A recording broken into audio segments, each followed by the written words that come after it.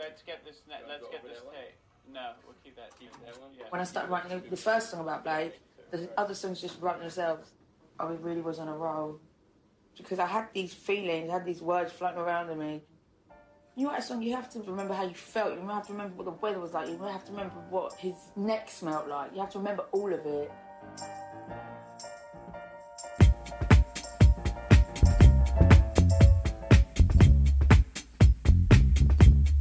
Hey everyone, welcome to another episode of the Tracklist podcast show. I'm Darren Jenkins. I'm Chris Saunders. And on today's show, we are doing the 2015 music doc, Amy, which chronicles the life and performances of the one and only Amy Winehouse. Directed by Asif Kapadia. Couldn't find a box office for this, but the budget was $3.4 million. I found it $23.7 million. Oh, okay. Box office. All right. Again, we're just Googling here, so we don't know if this is accurate. Yeah.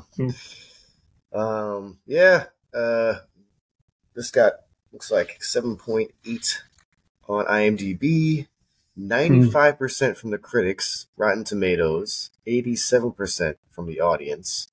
That's and interesting. Won the best documentary feature at the 2016 Oscars. Yeah. No. This was, I told you, I recently watched the Wham documentary. Mm-hmm. Yeah, this is not even close to that. I mean, this was some serious shit. Yeah, I mean, well, it's funny you use the term serious because on one of our last podcasts you said, let's do something serious. And this is definitely that. Amy Winehouse is part of the infamous 27 Club. You know, a lot of these famous musicians who passed away at 27, Jimi Hendrix, Janis Joplin, Kurt Cobain, Jim Morrison. We did The Doors. We've done The Doors on the show as well. Yep. But The Doors is a biopic. This is a documentary. Listen, the filmmakers can take what information they want. And there is some conversation about the accuracy or, what light this information in her life was put in. But let's get into it. I will say right up front before we start that we are going to talk about this film. We're not here to critique Amy's life per se. I mean, it's kind of hard to not do one without the other in this movie, but I can tell you I didn't really listen to her early on. I didn't really discover her until her music until I was listening to a Dave Chappelle podcast called Midnight Hour. And on there, Mos Def talks about the night that Amy shows up at his hotel room and ends up doing drugs there, and his reasoning for, kind of like talking about how it was better. He could have turned her away, but he felt like it was a better thing for her to be there with him just in case she overdoses versus turning her away and her doing it somewhere where, she could be unsafe. And he was like, yeah.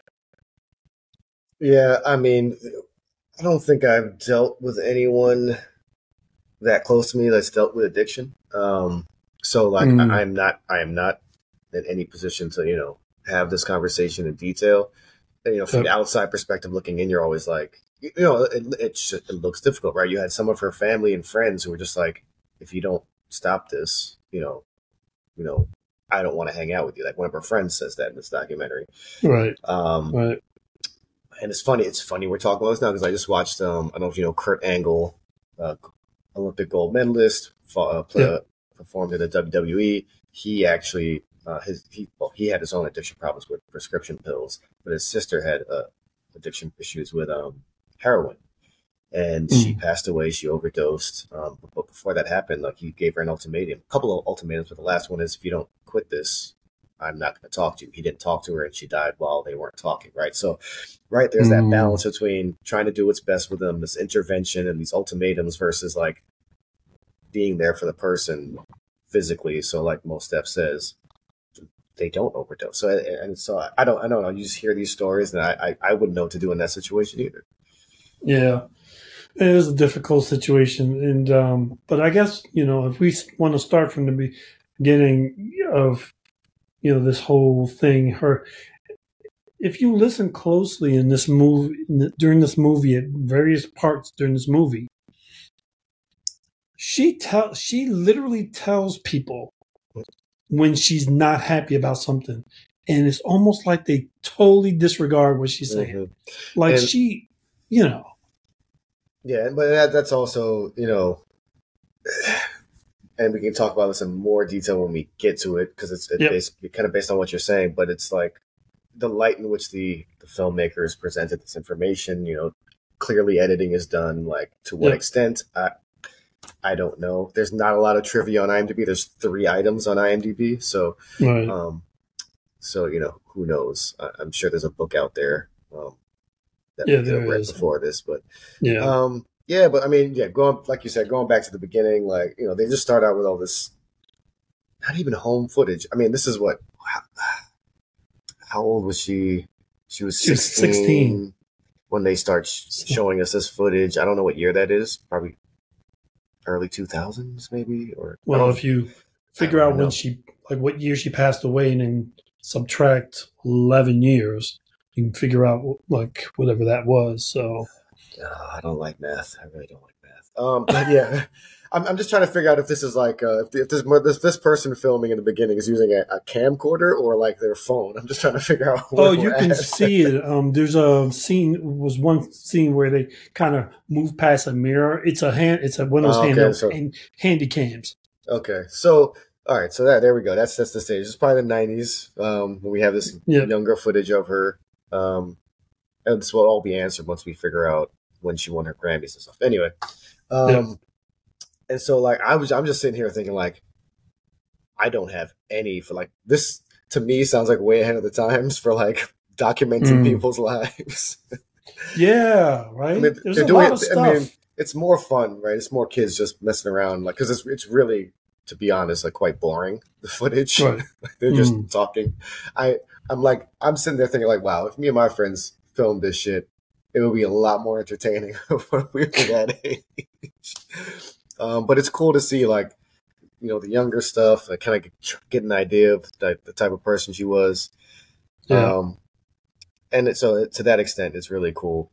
I will say the way she explains how it just sounds really easy how she got connected into the industry. It was really quick, right? It's just like, I guess her friend Nick, like, was this aspiring, I don't know, music agent, and like he somehow knew some people, and like, I don't know, it seemed really easy and made me very envious.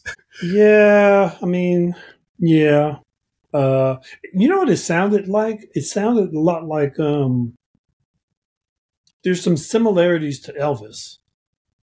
There's some similarities there to like Elvis when he starts out as well, like where he kind of just falls ass backwards into like opportunities.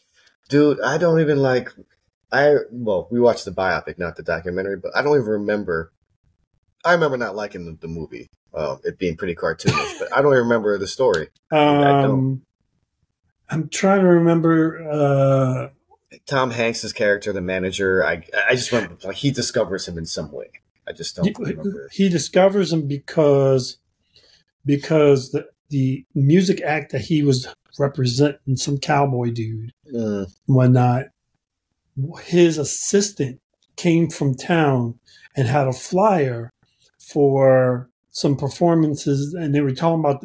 He goes, "Oh yeah, this young guy, he's doing this, da da da da," and he stops and turns, and he's just like heads into town. He's like, "Oh, gotta go into town, see what this young kid's like," and he hears him, and then there you go. But you're talking about what, the 60s, or I don't know, go back to the 50s, and then this is 50s. Based in the 90s and like early 2000s, right? Like very different times, especially with the music industry. I mean, even now, comparing like the early 2000s to now, it's completely different, right? So I'm just sitting here like, how, like one of the guys, Guy Moot, funny, his name is Guy Moot from Sony, says someone handed me a CD with 2 songs on it, and like that was it. When's the last time? First of all, CD, that tells you it's the 90s. When's the last time you heard a story like that? Like someone just made a demo tape and somehow got it to a studio, an exec. Not recently. Nah. So this, to me, I don't know. I'm perplexed. Can we go back to those days, please? I got plenty of demos. Yeah, I don't know if you want to go back to those days, dude. The good old days. We all like the good old days, don't we? Yeah. So one thing I thought was cool was like she liked to sing, but she never wrote. She talks about someone asking her like how she liked to write music, right? But she did write poetry, so that kind of, I'm just like seeing parallels with me. Like back in middle school, I used to write poetry for no one else but myself. Like that, I wrote it. It was like wrote it, put in the folder. Nobody was allowed to look at it. So that was a cool. I mean, it makes sense. I would assume. I would say most people that write, most writers would consider themselves poets as well, right? It's just it's music. So I thought that was cool, though. Storytellers with music, So it really kind of showed how much she loved music too. Like there's this when they're shooting her at, I guess they must be at a birthday party or something, and she starts to sing, and I'm just like sitting there going, like she's just playing, she's just fucking around, and the ease at which the notes come out of her mouth are ridiculous, and I'm just like, okay. I had a different thought. I thought, man, just showboating right now.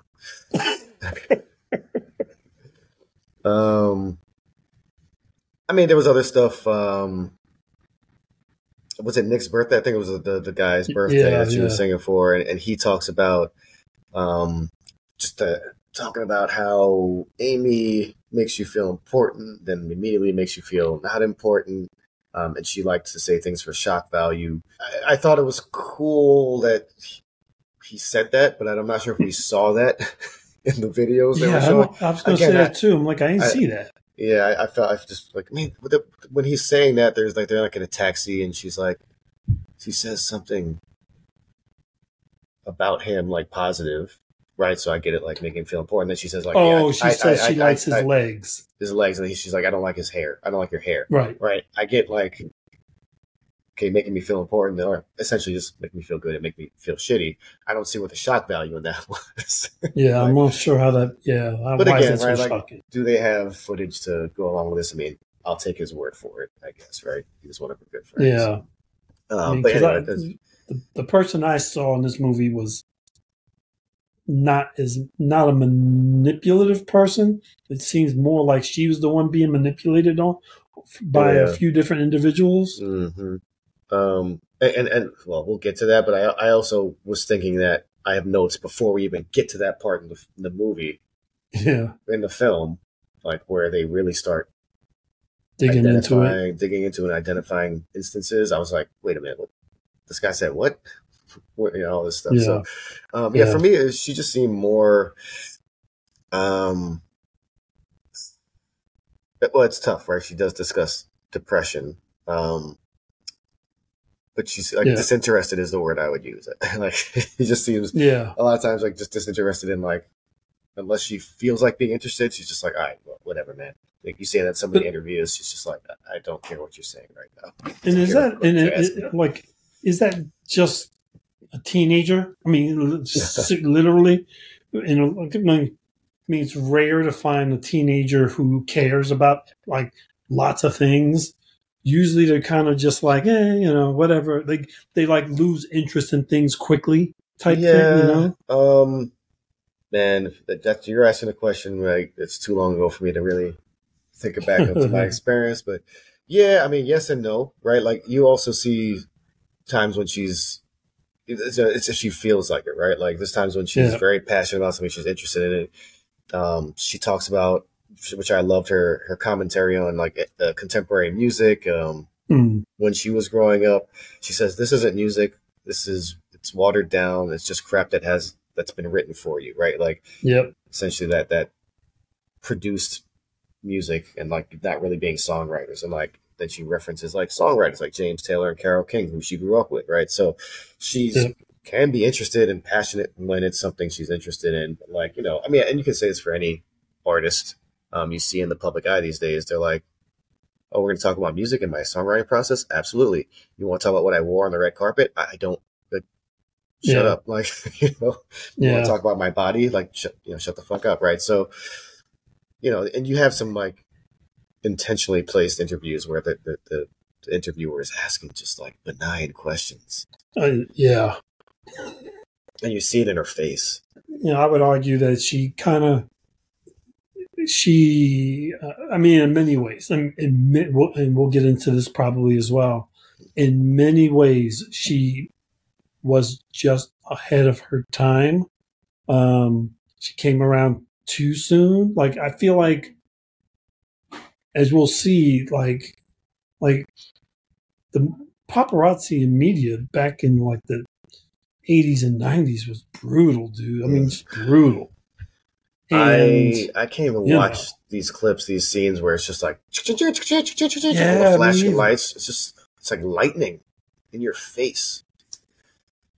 Yeah, it must have been so disturbing to try to have to deal with. Well, especially for someone that just said she didn't want to be famous. Like she literally says that.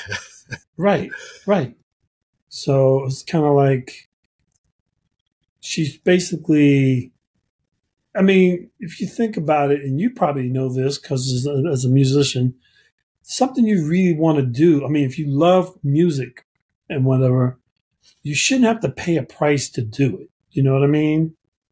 But she clearly had to sacrifice a great deal of her person to, or didn't have to, but did.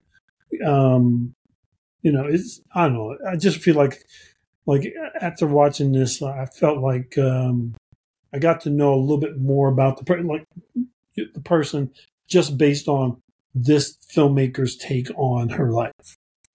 I mean, I was definitely like angry watching this film, not just because of the paparazzi, but other people in her life that referenced. Yeah, I mean, this is a country that also like the paparazzi essentially killed Princess Diana, right? So like, right. I'm not saying we're better in the U.S. I'm just saying, it's not like this is the first time we've seen this. But like, actually, taking another step back, they really focused early on her father's infidelity, and then leaving the family, causing her some emotional distress. I don't know if you would say that's the basis for her depression that she talks about, but didn't help. Didn't help, yeah. So we're talking about like depression, father leaving the family, and then like this newfound, building career. And I will say, talking about building career, the I Heard Love Is Blind clip where she's essentially auditioning for some music folks. Yep. I would say that would not make me want to sign her. Just want to put that out there. That was not my favorite song and rendition of a song in this film. But they gave her a standing ovation, so who am I to know?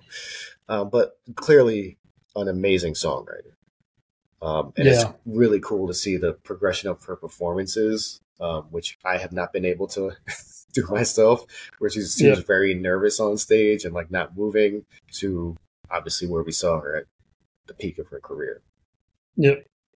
Yeah. Like I said, I came to her music very late, and it was cool to kind of start to put together the lyrics with the person and the situations in which she wrote some of these songs for, Absolutely. Very, I mean, just dude, it's this amazing balance between like literal and kind of figurative writing, where it's saying something very specific, but like she's able to use these illustrations with her words. She's just a very talented songwriter. I can see why hip hop people love her, because there's something similar to her writing where they use this kind of like this. They use life stories to kind of tell the story, but then there's rhyming in it that is, just like very unique and very, like, I mean, just very, I don't know. I mean, you could have stripped down the music and the lyrics could stand on their own. Well, again, like you just see the poetry. They even show you a book of her poetry when she was growing up and when she was writing. So, like, absolutely, I would say she's a poet first before a musician. Yeah. And you talk about the progression.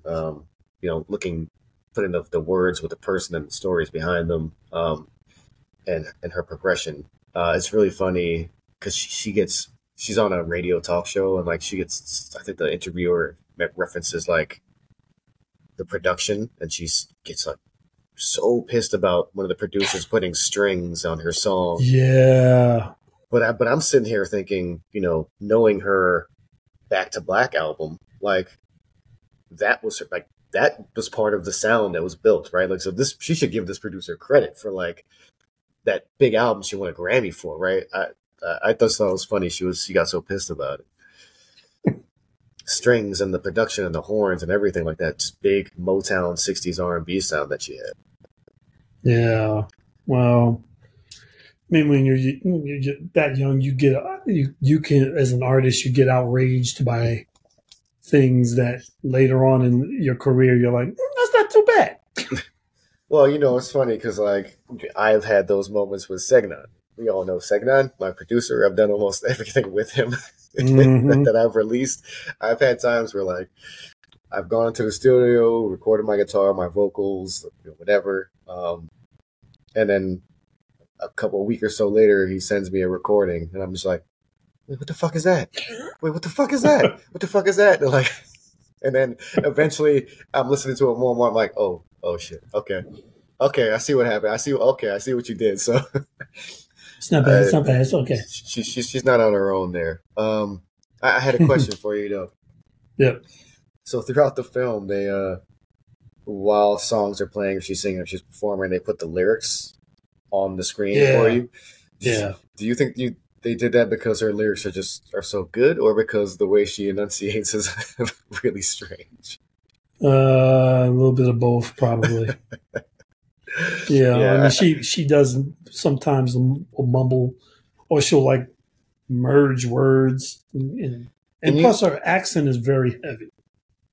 Yeah, she talks about someone asked her about elocution lessons. She's like, yeah, they try. Yeah. Just rubs off of me. Yeah, I mean, she's definitely from that part of London. Kind of sounds like Brixton, that Brixton Cockney accent. Where they do even when they speak, pronounce things a weird way, and they have their own words for stuff, like very much based on the Caribbean dialect. So yeah, I think it was good they put the lyrics on there, because there was some times where either I wasn't going to get it, or I had to wait till the whole sentence was finished to be like, okay, I get what you just said. It was a good idea too. I mean, it's like I've not seen a music documentary that's done that before. So yeah, if I have, I can't name it. Yeah. Did you see that? Was it the 2004 Ivors Awards? I don't know how to pronounce that. Bobby Womack announces her her award. What? Yeah. Bobby Womack. Oh shit. It's like, wait, what? Yeah. I have like so many, because we have our quote segment of this, but I have a lot of my notes are like intertwined with some of the quotes from the film. So we talked about her just love of music, for the sake of music, like not for success. Like she says, she's only famous. One thing she said, like, success to me is not success to the recording company. Success to me is to work with whoever I want to. And she does say the more people see me, the more they'll recognize that I'm all I'm good for is making tunes. Just music. This is after the interviewer is like trying to impose on her the responsibilities of being a public figure. I was just like, all she wants to do is make music, man. Like, why does she have to be this public figure? Yeah. Why does she? So it's I mean, that's our society, you know. Yeah, I know that's how it is. I think that was one moment too. That's like one of the moments I'm kind of pointed out where she's literally telling people, "Look, I just want to make music. That's all I want to do. I'm not here to be a big superstar. I don't care about all those things. I just love to make music." And I think it's also that she's kind of like the most, like, we've seen this story a million times. We've seen this more in music, in music, in sports, where Film, TV. in film, TV, where you get this megastar who doesn't see themselves as a megastar, is only interested in the art or the craft of what they're doing, and then obviously people no one listens to them. They're like, "Oh yeah, no problem, don't worry about it," and you know, it doesn't end well. You know what I mean? So And people it's tell very like, rare well, that it ends well. people that don't listen to them, tell them what to do, think they know better, but just essentially a lot of people that just want a piece. Yep. Or people that are just willingly ignorant. So, and this is a perfect example of that. On the flip side, like, I'm not justifying anybody's actions in this film, but like in her life. But on the flip side, you know, she wanted her freedom. She wanted to, and this is probably hindsight, because I don't know how big the indie scene was at that stage, but she was signed to a label and like, you have to produce, right? Right. She just sometimes just didn't want to do shit, right?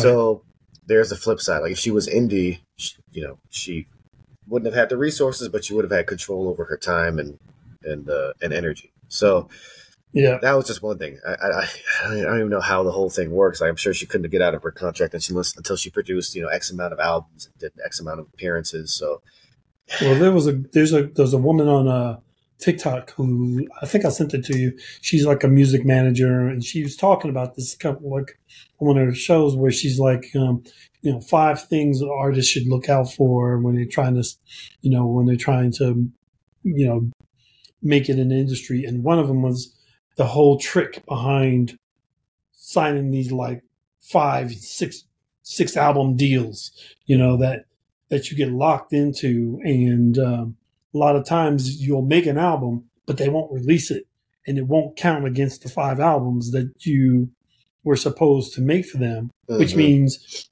you could end up making 10 albums, but only getting credit for 5. And then it has to be what they want you to make, right? It can't be what you want. Right. It has to be a certain style, a certain genre. Most of these days it's pop, right? So it's a dangerous trap to get into. It's a hard thing to kind of navigate, because you also can't. It's hard to be successful. Yeah, it's hard to be successful without those resources. They don't just provide like production. Like, a lot of people can do that themselves now, but they do provide marketing, promotion, exposure, opportunities to perform in certain places. So it is. Yeah. Man, they have a grip on all this shit. Yeah. But another thing I loved was they pan across her literal, like, the pages she actually wrote her lyrics on. Like, it's great to have that stuff, because you don't see it a lot. In other documentaries, maybe they don't have access to it. Maybe the writer just doesn't have any more, lost it, burned it, whatever. So this was really cool. It was cool to see that. I'm curious about this though too. I'm also I'm curious about, because usually when like a superstar like her passes away, all of what she owns and all of the rights to all this information falls back to someone, family member, husband, whatever. So I'm wondering who. I'll tell you ended up who I think it is. Because whoever did gave permission to kind of go some places with this documentary that a lot of other people probably would have said, nah. Well, let's talk about that. Essentially getting into this whole conversation about people in her life. So one of the 3 trivia pieces on IMDb is talking about the immediate family who were willing to work with the producers and gave them permission to use whatever.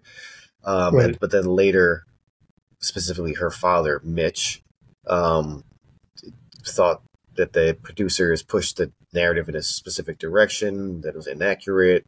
They focused on the bad things in her life, the negativity in her life. So I would say, for me, if I was to guess, her father got a lot of that stuff. Yeah. And was probably happy to use it for this film, because I'm sure he probably got a piece of that as well. Yeah. And I'm pretty sure his reaction to the negativity in her life is more concerned about the negativity that I saw of him and his role in her life. I think that's what he's more concerned. I don't think he's concerned about the drug use and the drinking that she did. I think he's more concerned about his role in enabling that shit and just, putting her to work and like essentially pimping her out, man. Like, this guy just seemed like the worst person. I mean, well, him and another person, but like, yeah. Yeah, he was a terrible dude, man. Terrible dude, terrible father from like start to finish. But she like adored him. Yeah. Like, she said on numerous occasions, if my dad says, like, first of all, she's found like passed out and gets her stomach pumped or whatever from alcohol, and some people are telling you she should go to rehab, and she's like, well, if my dad says I should go to rehab, I'll do it. And he said, nope, I think you're good. Yeah. Good foresight, bro. Like, yeah. So who's he sounds like the Colonel. That's what I'm saying. He sounds like the Colonel from Elvis, man. Come on. Yeah. Well, maybe that. Well, I don't remember seeing any actual footage of the Colonel, but I don't know if it's based on Mitch in reality. And so we talk about that person. Like, so she had other people. I felt like there was no one, and maybe depression was more of a taboo subject at the time. And people miss it today, right? Like, now, I mean, even today, where it's like everyone's like, okay, is this person depressed? Yep. Are they bipolar? Yep. There's certain markers and triggers, and everyone's very aware of it now. Now everybody's oversensitive now. Yeah, but I think it's still missed. I think even then. Oh, yeah. It's missed, and then it's misdiagnosed. But yeah, that's a whole other conversation. Right. This is like the 90s, 2000s. I think it was still taboo, and like, people, there was just no one in her life to be like, are you okay? It's like, something seems wrong. Are you okay? Like, not even just the alcohol, the rehab part, just the mental health part of it, right? Yeah, just no one seems to be concerned. I mean, because a lot of what she was going, I mean, you can go back to the beginning when she literally kind of tells people, I have bulimia. She literally kind of says it's like, hey, I got this great diet where I eat everything I want and then throw it up. I mean, and they were like, we didn't think anything of it? Yeah. Fuck. It's so odd. I mean, and even then, I remember in the 90s, like, watching Saved by the Bell. Yes. And Jessie, this is just, I don't know how I'm remembering all these fucking names, but Jessie, the tall white girl, has bulimia and she's throwing up. And there's a fucking intervention in that show from the early 90s. Yeah. But you're telling me now in the 2000s, like, people were like, oh, that's cool. No, man. They were willingly ignorant. They were just like, she needs to perform. She needs to write music. She needs to record music. She needs to make money so that we can all benefit. I think a lot of people in her life were like that. Now you have her friend Nick, who kind of towed the line because he was her manager for a while. Yeah. But he does say, like, if you don't get clean, I can't go with you on this journey. And some of her friends that you see in the initial videos are like, I don't want to be there when you're like this, right? So there were people, again, we had that conversation, like, be there for her, like Yassine Bey says, or ultimatums, like her friends did. And in this situation, neither really worked. But I think it's because, one, her father was just always in the picture. And the other person we need to talk about is Blake, You know, who is probably, I don't know if you say more responsible than her father, but damn. that dude was the white Bobby Brown. No, he didn't hit her. He made, but he got her hooked. Yeah, got her hooked. Just like and she says in one of the videos, like when they're after they get married, they're on the boat. She got the voiceover of her saying, "I want to feel like you do. Otherwise, what's the point?" Like, right. Otherwise, at first, I was like, "Oh, like, well, you're married and like you love each other, so I assume you feel the same way." But I think what she meant was, I want to be on the drugs he's taking, so we're both in the same headspace. And like her obsession with him, like I don't know if I would call it love. It was obsession. And there's one point where I'm just like, he breaks up with her to get back with his old girlfriend, and then all of a sudden he's there again, and the way the film was edited, it seems like it's when she's on the rise, and I was just like, when the fuck did this guy come back? Like how did that work out? So again, like, is the timeline true, or was it edited that way? I think that's the argument that the father was making at some, like, for people's roles and like how things were portrayed. I couldn't find anything on it, so I don't want to go any further. But the way this film goes, it looks like, a lot of opportunists. It feels that way, and also sounds that way because she ended up writing a lot of songs about that dude after they broke up, and it fits the timeline from that release of that album. Because, I remember listening to the songs, and I'm like, you can tell just without even knowing this backstory, you can tell this is some personal shit. And if you now watch this movie and then listen to those songs, you're like, oh yeah, that's that motherfucker right there. Mm-hmm. No, this is one of the reasons that I was like mad watching this movie. It's those two people in particular, because they were like actively harming her, and there's other people that were like letting it happen because they weren't helping, but they weren't. They were. It's kind of like passive aggressiveness of her career, kind of. Mm-hmm. Like, well, as long as she keeps producing. And it's actually interesting because, again, this could be an editing thing, but like, she seems to have an awareness of the trauma caused by her father's infidelity and leaving the family. And I don't know if that was at the time, right? We're hearing these voiceovers and she's talking about this thing, or if it was like in hindsight, like, but like I said, it doesn't seem like she had anyone, like she seemed to know that she had some emotional issues because of this, but no one else seemed to be like, are you okay? Do you want to talk about this, or do you want to talk to someone about this? Like Nick kind of tries. But of course, like then you look at her attachment to her father and him not being there. And then like, I don't know why it's Blake that she develops this attachment to. I hope it's not like a Oedipus complex thing where like Blake reminds her of her father, but like it doesn't help that like he also abandoned her, so then she's clearly gonna want him more. Yep. But yeah, it just, I don't know. We're watching a documentary. We have like a bunch of history here, and it's all in hindsight. So I guess I can be critical, but like, well, I mean, then the question becomes, when did they start working on this documentary, and when did they start getting all this behind, like when did she make this commentary? Because if someone's listening to this commentary or that she's given at various points during the film, how in the world could they not think she didn't have depression? How in the world did they not think she didn't need some type of counseling? Something. Because she spells it out pretty much along the way a few times. Mm-hmm. And that's kind of like my whole thing about this movie which is it's almost like she was in a lake drowning, screaming, and people are standing there watching her scream, and they're kind of like, Yeah, but does she really mean it? I mean, she could just be faking. I don't know.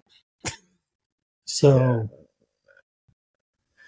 and yeah, to your point, this documentary seems like it was all done after she died. Yeah. But they definitely say on multiple occasions that he was very vocal about when she did and didn't want to do certain things. And like forcing her, like essentially like they describe a kidnapping scene where she gets drunk, passes out, and she wakes up on the plane or on the way to the airport to go tour. Are you fucking kidding me? And her father was involved in this, by the way. Yeah. So are you fucking kidding me? Yeah. They technically admit to a crime. Yeah. No one went to jail for this. Yeah. So that's essentially like one of my what the fuck moments is her father saying she doesn't need rehab. Like, yeah, I have a note here that says idiot, but like I don't think he was an idiot. I think he knew exactly what he was doing. Oh yeah. And he knew. He's just a fucking asshole. He definitely knew. I mean, at some point, it's just blatant disregard for a person's life and selfishness. There's no other way around it. I mean, and your own daughter. And your own, yeah. Exactly. There's a scene at the end where he's outside her apartment, and he looks like he's trying to cry. Not crying. He looks like he's trying to cry. Yeah. Well, and then you see there's a clip of Blake, who went to prison, by the way. Thank God. There's a clip of him just talking about he said something like, I don't know why, I got to a point where I don't know why I was even wasting my time with her. Yeah. That guy is a good-looking guy. That guy's a sociopath. Yeah. He clearly had no feeling or emotion for this woman. But we've got, I mean, it is angering and it is diving down this fucking rabbit hole of disdain for certain people. But let's talk about some of the positive stuff. Let's talk about the music. I loved, there was a producer called Salam, and he recorded with Amy. And I think there was something about her, the recording studio not wanting to work with her anymore or whatever. Or at least warning him that she's an alcoholic and all this other stuff. Yeah. And he was just Salam saying he said he would pay Amy to record because her music moves him so much. You wish you saw more of that in the music industry, right? And I don't think it's that much to do with producers. It is to do with the record labels. I'm sure a lot of producers that work at record labels want to work with certain artists, but they can't. So, right. But, I liked his role in this film. All I'm going to say too about that is, during this whole movie, all the black people treat her pretty good. That's all I'm going to say. Is that dude her bodyguard? He's Caribbean. I couldn't tell what accent. I was like, is he Jamaican? Yeah. I want to claim him as Jamaican. He was the one that was he talks about, no, you got to be somewhere tomorrow. You're not going to this club. You're not going out drinking. He was trying to watch her back. I loved also the way they edited the recording for Back to Black. Oh yeah, because they go for her essentially writing it with just a guitar, and then they go into the studio with all the backing track, and then they go to live recordings, and then they finish with her back solo again. I just loved they edited it all together. It was so smooth. That must have been incredibly hard, difficult to do. Yeah, because you had to get everything and sync it up and all that. Yeah, well, syncing it up and finding the right footage, you want some good stuff. So, and then she wins the Best Female Artist, the Brit Awards in 2007. That was, I think that was post Back to Black. Mm-hmm. I think I had another question for you. Oh no, that was the question. What's that? I jumped the gun. I was asking when the fuck did Blake come back into the picture after they break up, and then all of a sudden they're married.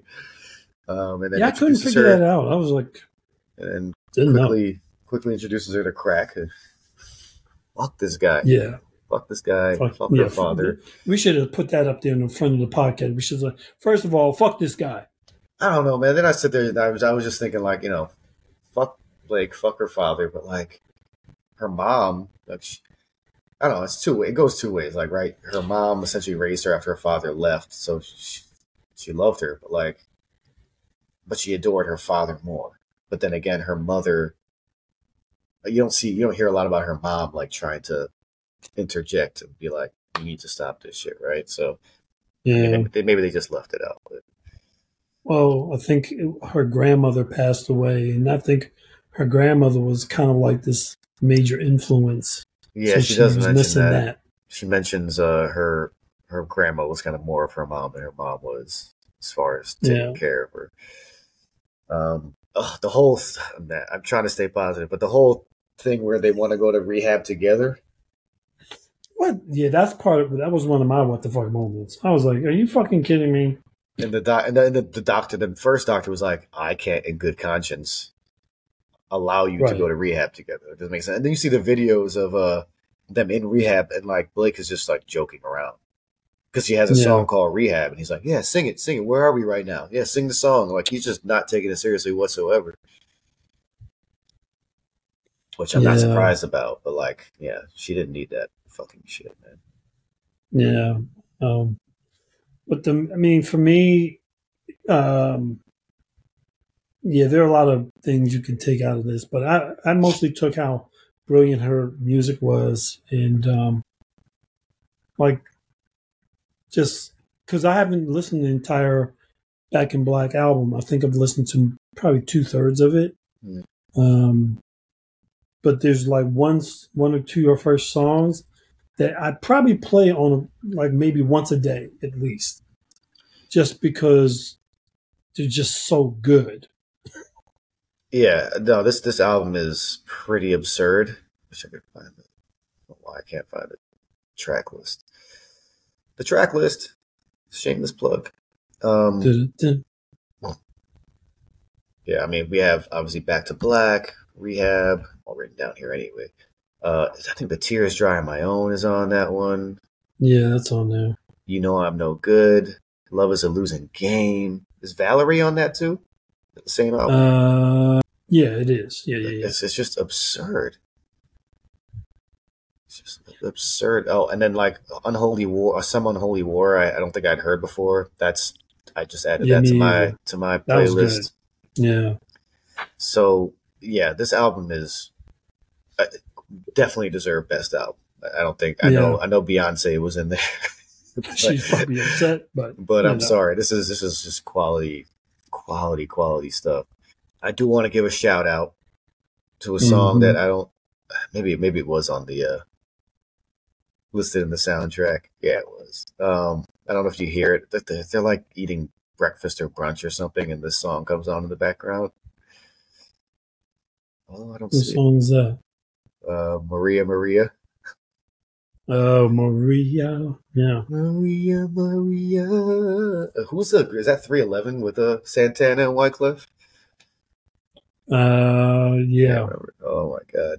I got my ears perked up when that came on. But honorable mention because we're gonna focus on Amy's stuff. Oh, dude. Maybe this is a what the fuck moment, or I don't know. But when she's there announcing the Grammy nominees for, and then like George Lopez is like, for best female pop vocal performance. For best female pop vocal performance, Amy Winehouse for Rehab. Can someone wake her up and tell her around 6? Drunk ass. Yeah. Holy shit.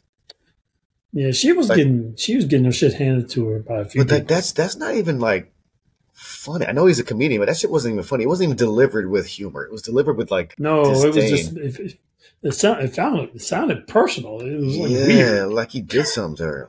Like he did. She did something to him. Because he didn't laugh after he said it.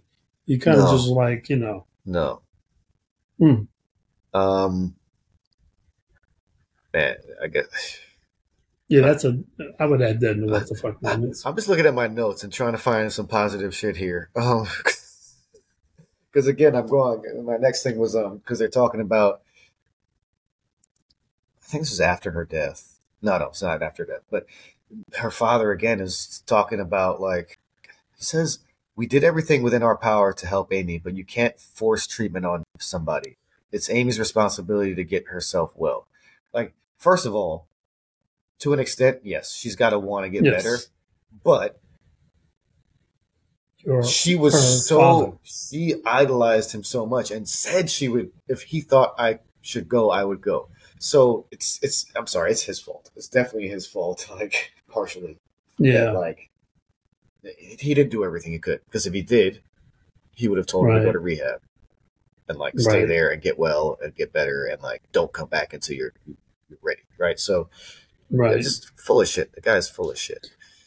I mean, I feel like Back in Black built her up enough credits that if she decided, okay, I'm gonna take a year off to just get better, nobody would have said shit. They would have been like, "That's dope, cool, whatever." Well, they are talking. They do talk about like she wanted to work on new music and then work with Mos Def and what's his name? Was that the picking his hair drummer? Producer Questlove and somebody else, but they were forcing her to tour. Raphael Sadiq.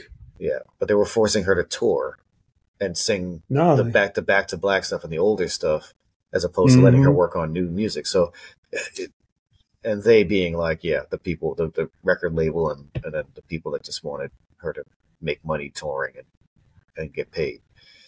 It's too bad, man, because that would have been a dope ass collaboration, man. That would have been a dope collaboration. Absolutely.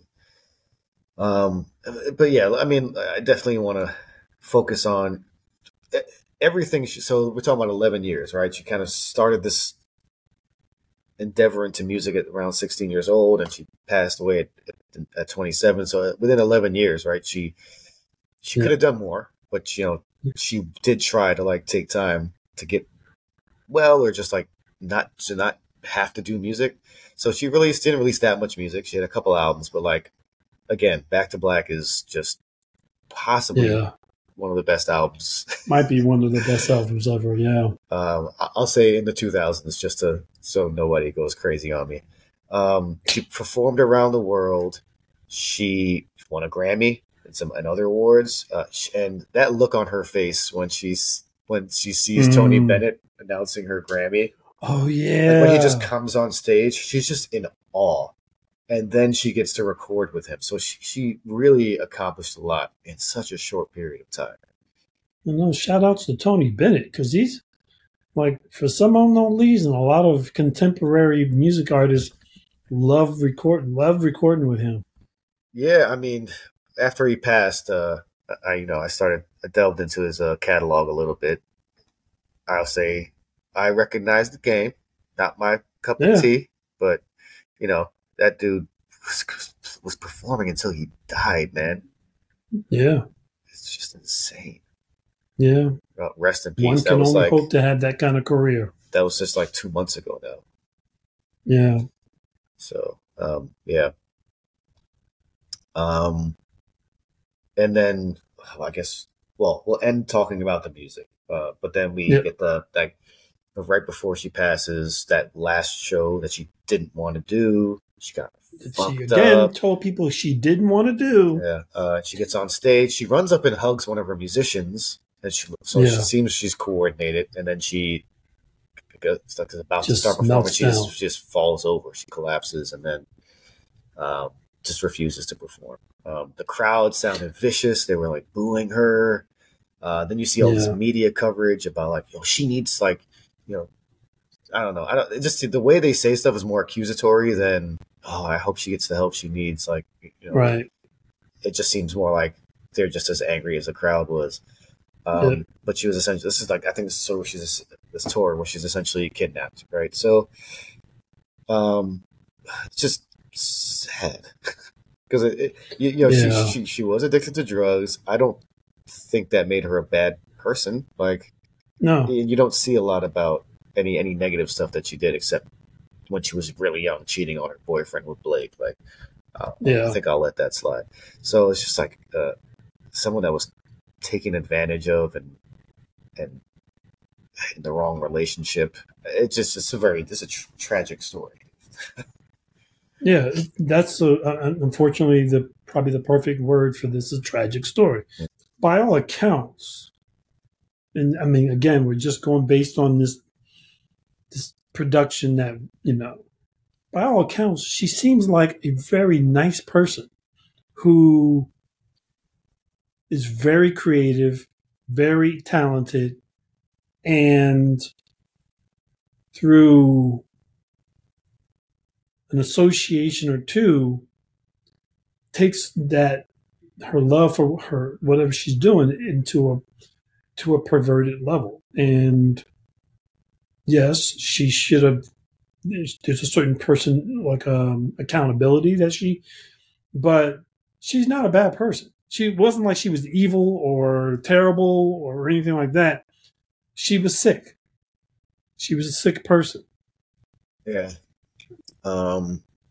So, spoiler alert, Amy Winehouse dies. And I don't even think it was like it wasn't an overdose, right? It was just her body failing. It was her, after, I think, from that last drinking binge that she had. Well, I think it was the years of drinking, drugs, and then the bulimia. Her body just couldn't. Yeah. So let's talk about the music we heard in this film. There's a lot to like about this music. I mean, you're talking about even the first song. One of the first songs we hear, she sings. It's her singing "Moon River" at 16 years old. Yeah, just sounding amazing. You hear like stripped down versions of like "Stronger Than Me," where it's like when she wrote the songs. It's literally like her and a guitar. Like she's singing, she has a guitarist next to her. So those are cool to see. We spoke about the "I Heard Love Is Blind" edition. That was probably my least favorite song. Performance in the film. And then I talked about like that progression of her performing and her career. Like "In My Bed" is one of the songs where you see her on stage feeling more comfortable, moving around a bit. There was a reggae song. Did you? Yeah, I knew you were going to catch that one. I was like, Chris is going to like this. Well, I don't know if I'm torn. It sounded pretty cool, but I was just like, man, why are these white folks always singing reggae, man? But that was called "What Is It About a Man?" I mean, she had her normal soulful, like jazzy voice on that one. So, like I mentioned, "Some Unholy War" is added to my playlist. Love that shit. Yeah, that was really good. And I'm sure I've thought this before, but as I was watching this, she performs the "Tears Dry on Their Own." My tears dry on their own. And I was just thinking, "You're all I need to get by." It sounded very much like "You're all I need to get by." I mean, it changes when it gets to the chorus, but yeah. Yeah. And she says "Back to Black" she wrote 2 to 3 hours. It's like, what? We all know "Rehab." "You Know I'm No Good," "Love Was a Losing Game." These are all the "Back to Black" tracks. "Valerie," all those are played in the thing. So if you don't know much about Amy Winehouse, absolutely check out "Back to Black." Yes, please. But there's like tracks that I discovered, that are from the Frank album. So, and it's not a deep catalog. So, won't even take a day of your time to check her out. But an amazing artist, unique voice, amazing writer. Yeah. And you can tell, I mean, to your point, she didn't put out a lot of stuff. I mean, but that's kind of impressive as it is, because she became a worldwide superstar off 4 albums. I mean, that's pretty impressive. That's like, it's like it's like a basketball team going 37-0 4 years in a row. That's pretty good. It's a tough thing to do, especially at that point. Like, there was a lot of. I mean, you saw all the other Grammy nominees for that. I mean, that they weren't any slouches. No, I forget all the people that were in that class, but yeah, everyone's a home run hitter. So yeah. So I will say, man. Oh well, you already mentioned you need to do the Marley doc. But you just mentioned like the body of work she put out in such a short period of time, such 11 years. And then I just think immediately about Bob Marley, who started around the same time, around 16 years old, and died at 34. So he had a little more time. But if you look at his body of work in that time, damn, it's pretty absurd. But like, you look at the notoriety she got, right? Fans loved her. Yeah. I think every white girl ever met is like Amy Winehouse. I'm like, I think that's why I didn't listen to her back then. Yeah, when people are throwing that shit in your face, you're like, who? Yeah. But there was one thing. So we haven't really talked about composition. The composer for this film was Antonio Pinto. But I took notice at the end, as they're going to the closing credits, like the final images of her, the montage. There's a song called "Amy Forever" that really caught my attention. I don't have vernacular to describe the music, but I just, for me, like, captured. It really captured, the story that was told in the film. And it's just feeling. There's no lyrics. It was just like, oh wow, and they're going through all these old pictures of her, and I was like, wow, that just feels like it fits so perfectly. So did want to mention that. Did you have any other quotes or what the fuck moments that we haven't covered yet? Let me see. I think the only one that I think we covered everything. There's still I think we covered everything else. Oh, there is one other, which is not really, it's kind of timely now, but her whole like moment with Russell Brand. I was like, please don't go down that road. Yeah. I saw him and I was like, oh, this guy just got lit up for a bunch of sexual harassment charges. I mean, there was a couple, I think, poignant quotes. One I'll talk about before we talk about our questions. I have some questions, Amy-specific questions. One was Sam. I forget what his role was, but Sam was talking about Amy, saying she needed music as if it were a person. Yeah. Which resonated with me. And then her describing her relationship with music and being an outlet for her depression. She said, I could pick up the guitar for an hour and feel better. Which I actually think I said this last week, or after my last show, is that, for me, like, music is therapy. So again, I just identifying with, the role of music in my life and her life, and the way she describes certain things. There was one quote, I think Nick asked, I think he asked her, does she think she's going to be famous? And she was like, I don't think so at all. My music is not on that scale. Sometimes I wish it was, but I don't think I'm going to be famous. I don't think I can handle it.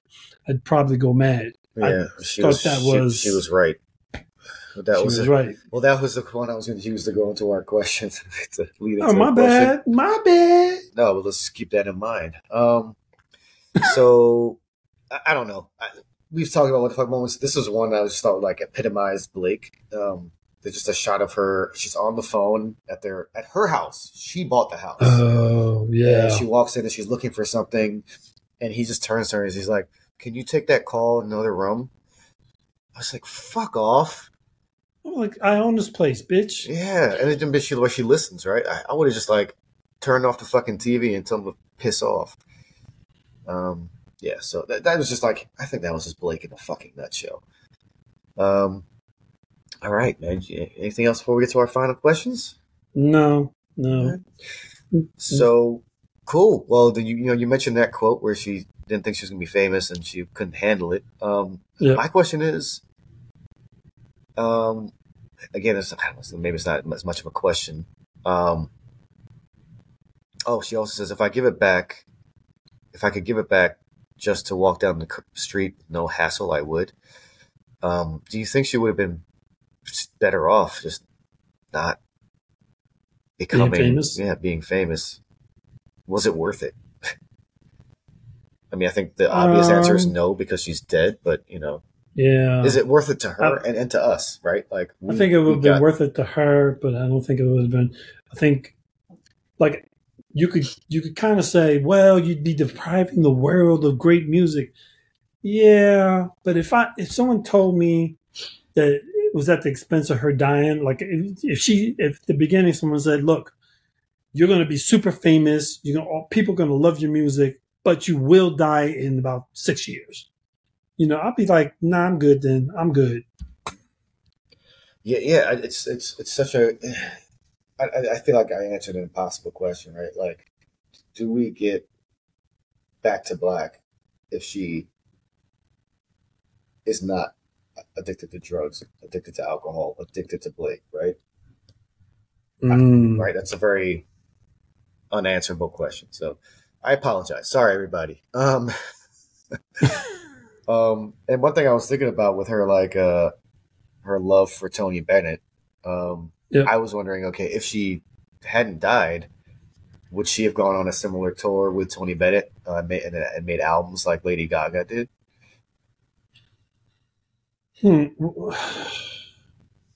I don't think she would have gotten big enough to be on Tony's radar, but she was. They recorded a song together. Well, I'm talking about, like, if she hadn't become that famous. Well, no, I was saying if she hadn't have died, would she have gone? Would that have happened? Oh, hell yeah. Yeah. Absolutely. I think he says toward the end of the movie, he's like, if I had to talk to her one more time, I would have told her to slow down, because you still got work to do. Yeah. And I feel like he appreciated her interest in his music, so. Yeah. And you see the recordings of them in the studio, him being so patient with her. It's like, he's not even complaining. She is critiquing her own performance. Right. And he's just like, no, essentially, like, yes, telling her to slow down, be patient. Like, we'll get it eventually, right? We're not going to get it in one take. And he's just so patient, like, and calm. So he recognized her skills, too. Like, game recognizes game. So, which is funny because, like, at that point in her career, she should have recognized her own skills. And then Tony also compares Amy to Ella Fitzgerald and Billie Holiday. Do you include her in that pantheon? I have to say, yeah. Like, just listening to some of her music, the riffs, some of the riffs that she does, and the way she can control her voice, and she can drop it all the way down and bring it back up, like, literally in seconds. That's Billie Holiday all damn day. So, she definitely had that skill. I mean, she didn't get to have the same careers as them, but when we did the Billie doc, she had a troubled life too. Mm-hmm. She had a troubled personal life too that colored a lot of what she did. So I could see that. Right. Well, now you're gonna have to give me your favorite song of Amy's. Right, we're not going to talk about the other music in the documentary, and then the song you think essentially encompasses her life. We're talking usually about the film, but I guess we're going to talk about her life here. So for me, my favorite song of hers is "Love Is a Losing Game." I love that song. I can play it every day, all day. But I also think it's the theme for this film in her life, because I think the love for her father, the love for her that Mm. dickhead. Mm. The love for her mother, the love for her friends, the love for music, all led to her being unhappy ultimately. Well, we have the same encompassing song. So, and I'm not even going to repeat everything you said. That's exactly why I choose it as well. Honestly, I maybe this is the first time I heard it, but Some Unholy War really got me, so I'll make that my favorite. Yeah, I'll that's be a listening. good. I'll be I listening put to that that down on repeat. first, but I'm like, All right. So, man, I hope we don't have the same rating for this film again. It's getting a little tedious and boring at that stage. Yeah, was it like 4 in a row now? Something like that. I'm just gonna rank something. I'm gonna listen to what you say first, and I'm just gonna rank it differently. What do you give this movie, this film, out of 10? First of all, I'll say that is as mad as I was about some of the stuff in this movie, I kind of think this is a rewatchable movie. I think this might be a day killer. Because I feel like there's still stuff in there I can watch and get more out of. With that being said, I give this movie a 9. All right, guess I'm changing my rating. Damn. No! Well, at the very least, I'll disagree with you. Just to make this more interesting, I would not rewatch this. It's too angering. It's just too depressing. Seeing such amazing talent go to waste, so definitely not day killer for me. I definitely think. I mean, they did an amazing job telling her story. Great use of her music in different ways with the home videos, the writing, audition, studio concerts, whatever. And we do talk about the sensationalism of drug and alcohol addiction in like the Doors movie, right? Like they focused way too much on it, and I think it was used a lot for entertainment. I mean, this is a documentary, so it's a different feel, right? Yeah. So I won't penalize this film for that. But you know, all those things being said, and of course her music and her undeniable talent, I gave it a 9 too. So I just thought it was done really well. Wouldn't rewatch it. I don't think I can take it, but yeah, really, really, and we'll probably take off that point for like not knowing what liberties the filmmakers might have taken. I just don't know. So yeah, that's the only reason. I wish there was more behind the scenes. You know what I mean? Yeah, more of the making of type stuff. So, but yeah, there you go. There's our series film that you thought we needed to do. I'm sadder for it, so thank you for that. Yeah, but now you've been motivated to re-listen to Back to Black. I don't need that motivation. That's on my. I go to the gym. That comes on my usual playlist, man. I'm good. Okay. Yeah. Yeah. All right, man. Well, what's coming up for you, man? Nothing. I mean, I have some podcasts coming up. We've got an episode that drops tomorrow. We're recording another one on Wednesday. We're recording another one on Friday. So we've got a busy week. Yeah, we have a bunch of stuff. And I did 2 podcasts today already. So it's going to be a busy week podcast. So if you like podcasts, make sure you stay up on Tracklist because we got a bunch of stuff coming for you. Yes, sir. Where can they find all that juicy information? The Tracklist Podcast on Instagram and Facebook. Yeah. I mean, same thing's going on with me, man. November 17th at the Delancey at 6:45. I'll be playing with my band. I'm going to do a reggae set. I'm guessing it's too late to book anything for October, so we'll just say I'm taking October off. So you're taking time to write. Yeah, taking some time to myself.